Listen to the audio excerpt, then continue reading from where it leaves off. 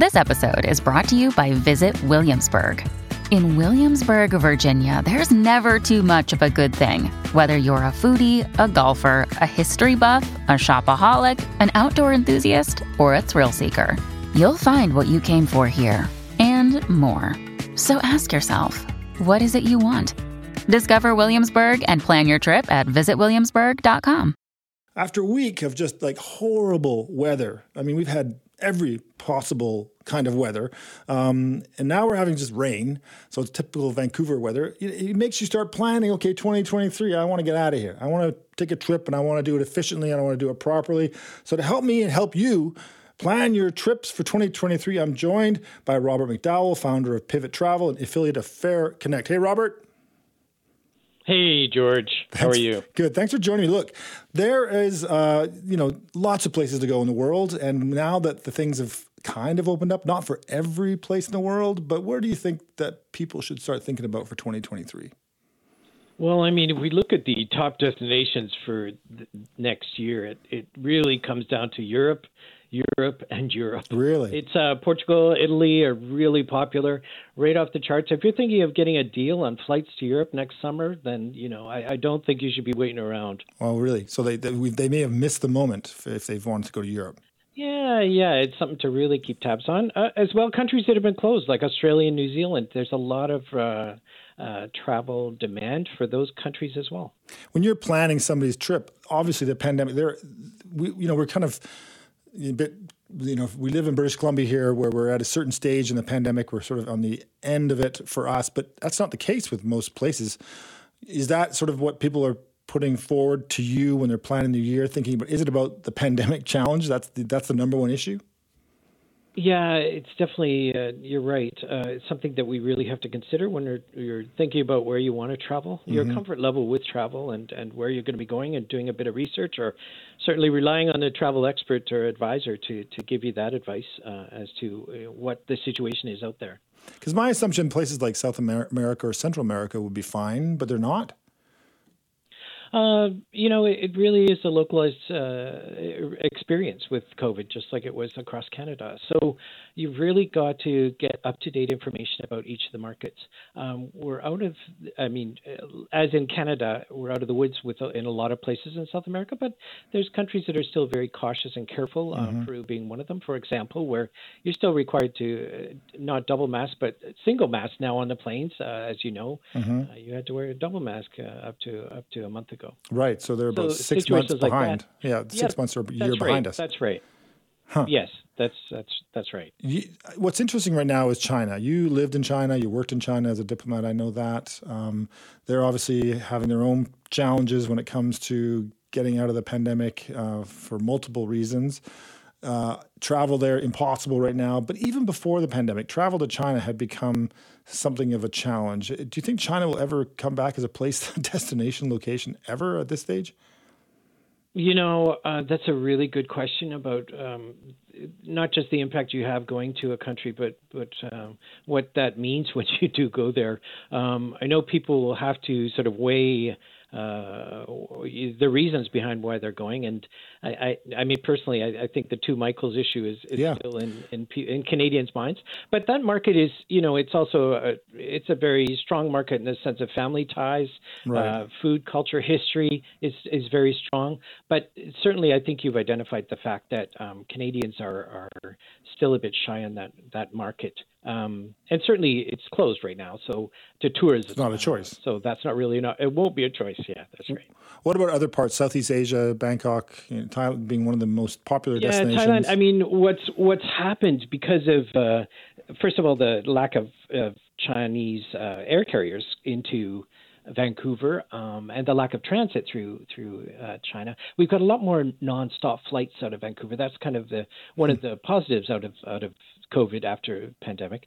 Singapore Airlines is here 3 or 4 times a week, sometimes 5 times a week.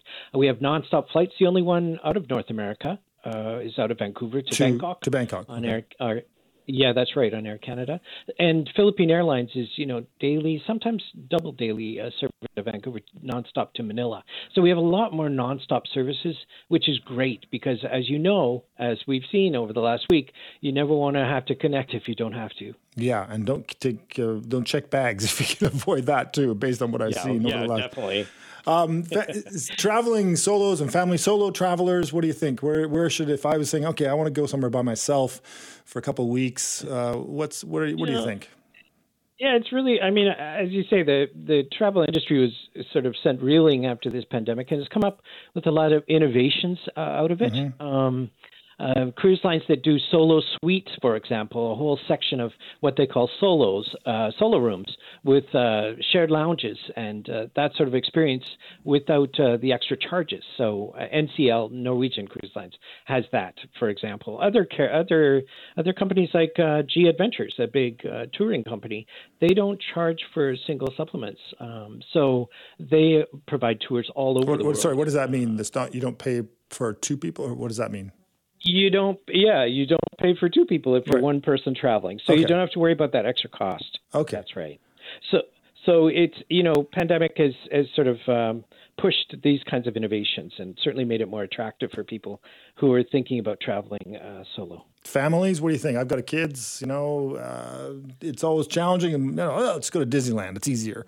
Is that still the case? I know, and certainly Disneyland has gotten I don't know if you looked at the pricing, but not just the reservation system has changed, but you can't just show up anymore and expect to go into Disneyland for less than, $300 or $400 for a family for the day. So like per person or? No, for tickets for a family. I mean, it's very expensive in U.S. dollars. So, it's not like when you were a kid, George. But there's all sorts of options for families. You can look at cruising is still very affordable, and that market is really going after the family market as well. And that kind of all ages kind of opportunity for people going together in one place is kind of works great. They're really tailoring what they offer to families of all ages. Hawaii has always been great, but expensive now. With the US dollar. Mm-hmm. Yeah, that's right. Some of the safer places you might consider safer, like Australia or New Zealand, they have the issue of the long flights, and as I said before, with the demand, the pricing on those flights is still very high. One of the things that COVID actually provided us, which, there's lots of negatives, but some positives, was how we can all work remotely easier. And now with being able to travel, is that something that is a huge opportunity to be able to work anywhere in the world now because it doesn't matter anymore? Oh, definitely. There's visas for remote workers in countries like Belize or Indonesia, Thailand. The world is your office place now. And you're thinking with people, especially young people, are sitting there going, it's 2023. I've been stuck here in wherever, Vancouver, for 2 years. I'm, graduating from university. I want to go do something. Where would you say would be the best places for them to go and work remotely if they have a skill that they can do anywhere? Well, you're talking about working holiday visas, and, there's about 30 countries that Canadians under 35 are eligible for. So as long as South America, Chile, Costa Rica, even Mexico, you can get the visa for. Australia and New Zealand is very popular just because of the social connections and family connections. Language. But anywhere in the EU as well. So once you have that, you can get out there and work, sometimes up to 6 months, sometimes up to 2 years.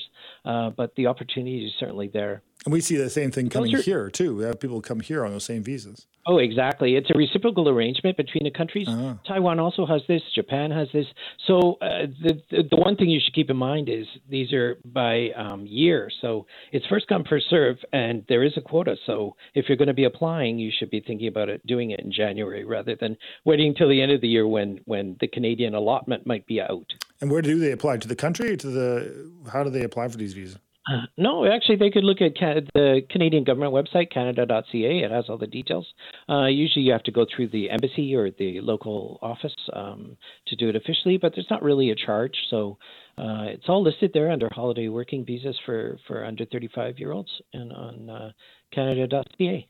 You know, and we both worked in Taiwan. I think, way back in the 80s. That's right. And they paid us quite well to teach English. And a lot of people went there into Taiwan. Some went to Korea when they were at university.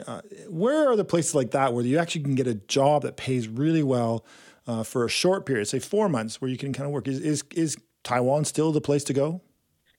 Taiwan has a special place in my heart, but yeah, it certainly is the place to, I think, still go. Japan has also recently opened up, so it's I think a lot of opportunities there. They're still looking for English teachers and editors, people who have the language skills, but also au pairs, even servers. You go up to Whistler and you can see all the Irish and Australians taking advantage of this program. They keep the service industry alive up there in Whistler. How do people prepare? When you went to Taiwan, how do you even prepare for that if you're traveling? If you're a 21-year-old university student and you're looking to go work somewhere abroad, how do you prepare yourself, especially if it's a different language? Yeah, that's such a good question. I mean, I know when I did it, there was no Wi-Fi or email, there was no cell phones or Google Translate. There wasn't even ATM, so it was hard to get money. But we're very fortunate in Vancouver that we have so many of these cultural associations and offices and the community centers that are run by different nationals from different countries. So I think reaching out and really making an effort to talk to them locally here and understand the cultural differences and what they might encounter. There's so much online now, too, that there wasn't when we were sort of naive backpackers that went out there in the world. So, there's a lot better way you could figure out how to do things properly. One of the themes that I've heard on this, the talk about the student thing, but also before the break, we were talking about travel in general, is it seems like preparing and doing things last minute is just not possible anymore. It seems like it's too risky if you really want to have a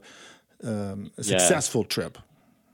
That's right. Gone are the days where you could just sort of hop on a plane. You have to think about how you're getting there, whether you're going nonstop or direct. But the other thing you really have to think about is insurance. And I know before, insurance, a lot of people might have thought, it's a ripoff or whatever. I'm happy to take the gamble. Yeah. Well, with these misconnections, with flight interruptions, with flight insurance, and not just if you take out a policy, but also looking at your credit card and making sure you're aware of what's covered if you buy your ticket on your credit card. I know I've taken advantage of that over the past year when I misconnect in Calgary, just so you don't have to worry about, oh my God, is my hotel going to be paid for? Right. You just go straight to the hotel, keep the receipts, and you know how much you're going to be able to spend, and it takes the stress out of it. But certainly you need to be prepared and think about how you're going to get to a place.